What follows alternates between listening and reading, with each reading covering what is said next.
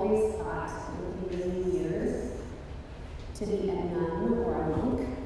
I've had sort of like a sense of strangeness around all of that. But I have been rethinking it, not for myself, but rethinking it as a concept for others, and thinking about Christian community after spending another week with the sisters at Holy Wisdom Monastery in Madison.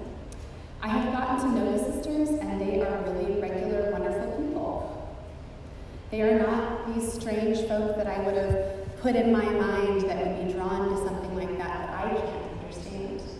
So instead of judging their life, I was able to listen to their experiences of Christian community as I heard their heart and their life, and it is really beautiful. To be honest, it made me yearn for our church to be more like a monastery. I don't mean wearing habits, although some of you might look kind of cute and the Sisters of Holy Wisdom don't either. Or that we would actually live together, although some of you already do. Or share the strict rules about our lives. I wish that we could lean in and allow other voices to shape our futures. To let go of our intense grip on our individuality and really think in terms of what is best for our families, for our community of faith, for San Antonio, for Texas, for the world. I don't think that it's a surprise to tell you that we in 2023 America are selfish. We are materialistic. We are gluttonous in all kinds of ways. We are judgmental. We pick and choose based on our own desires rather than the good of those around us and the future. In short, we are not often shaped by Christian values. Even when we engage in Christian community, we sometimes keep it at arm's length and keep our spirituality siloed into Sunday morning or prayer when we're in trouble. We so often don't allow the relationship with each other and God to form us every day and grow us in a deepening understanding of who we are, who God is, and what is possible in that reality. The early churches were more like Holy Wisdom Monastery than what the American contemporary church looks like today. They were communities of people reliant on each other on purpose. They shared everything in common. If one family was blessed to have more, they shared that blessing across the community. They understood that their work was a work done together, and that it was to create healing space for themselves and for their community, restoring the streets to live in. Churches are meant to be incubators of God's love and community. They are meant to be what I believe I mentioned last week, Sister Joanne, who's 92 and full of spunk, calls rock tumblers for the ego, so that we can let go of what is not really us, that what we've put on to protect ourselves, and really engage. Churches are meant to be spaces to ask questions and sit with hard answers, and sometimes sit with no answers. They're meant to be places that we cannot escape from the truth of God's love, but instead be transformed by it in the midst of people who love us unconditionally. And all of this work that we are called to do in our scriptures this morning requires this kind of community. The English language is far from perfect. I feel truly sorry for anyone who has to learn English as a second language. Like other languages, like when I learned Spanish, there's all these rules and laws that apply, and like commonalities and ways that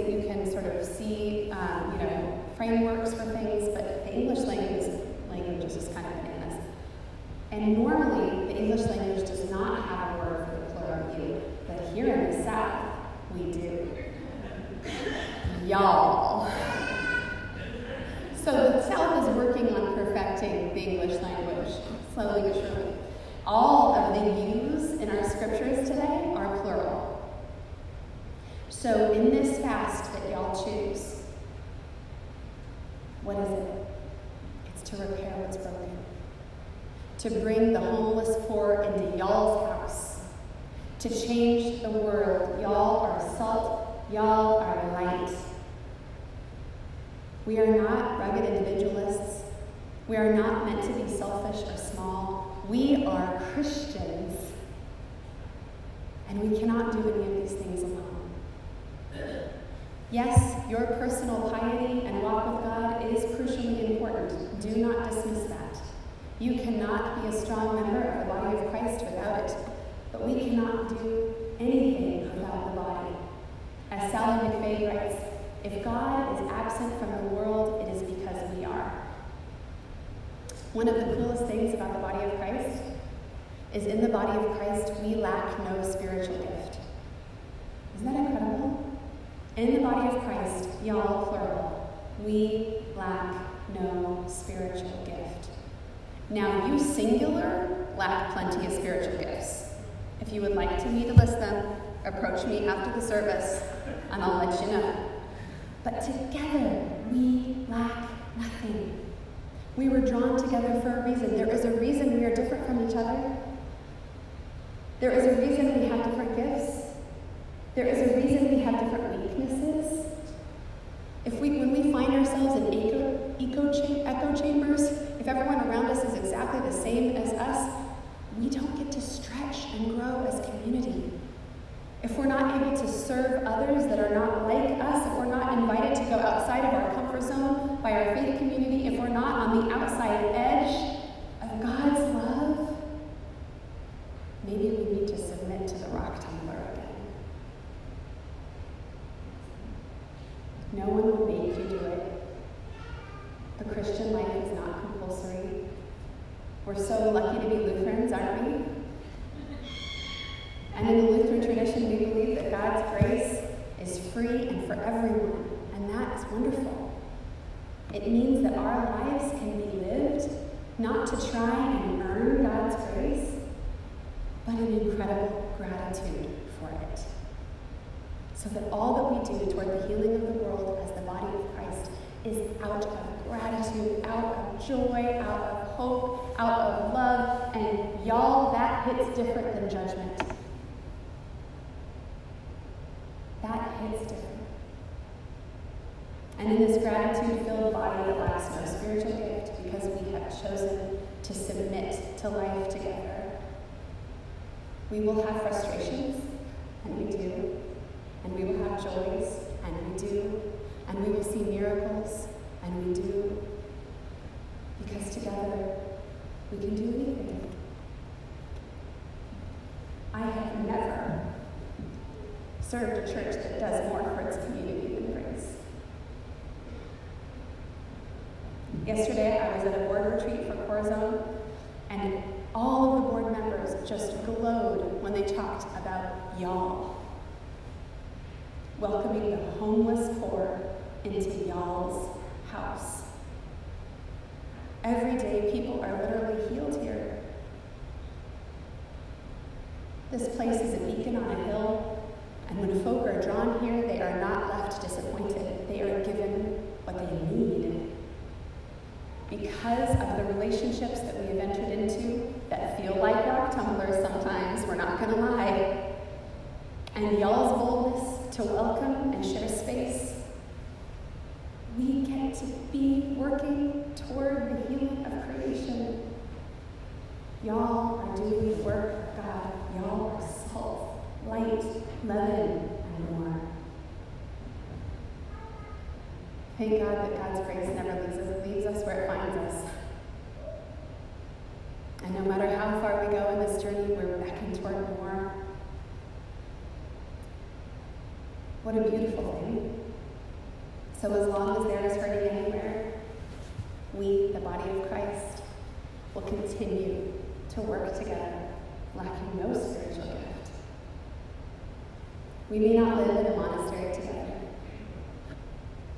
we are a beautiful, transformational community. We are the body of Christ. We don't do it alone, but together, we can do it all. Amen. Let's stand and sing together the Canticle of Returning.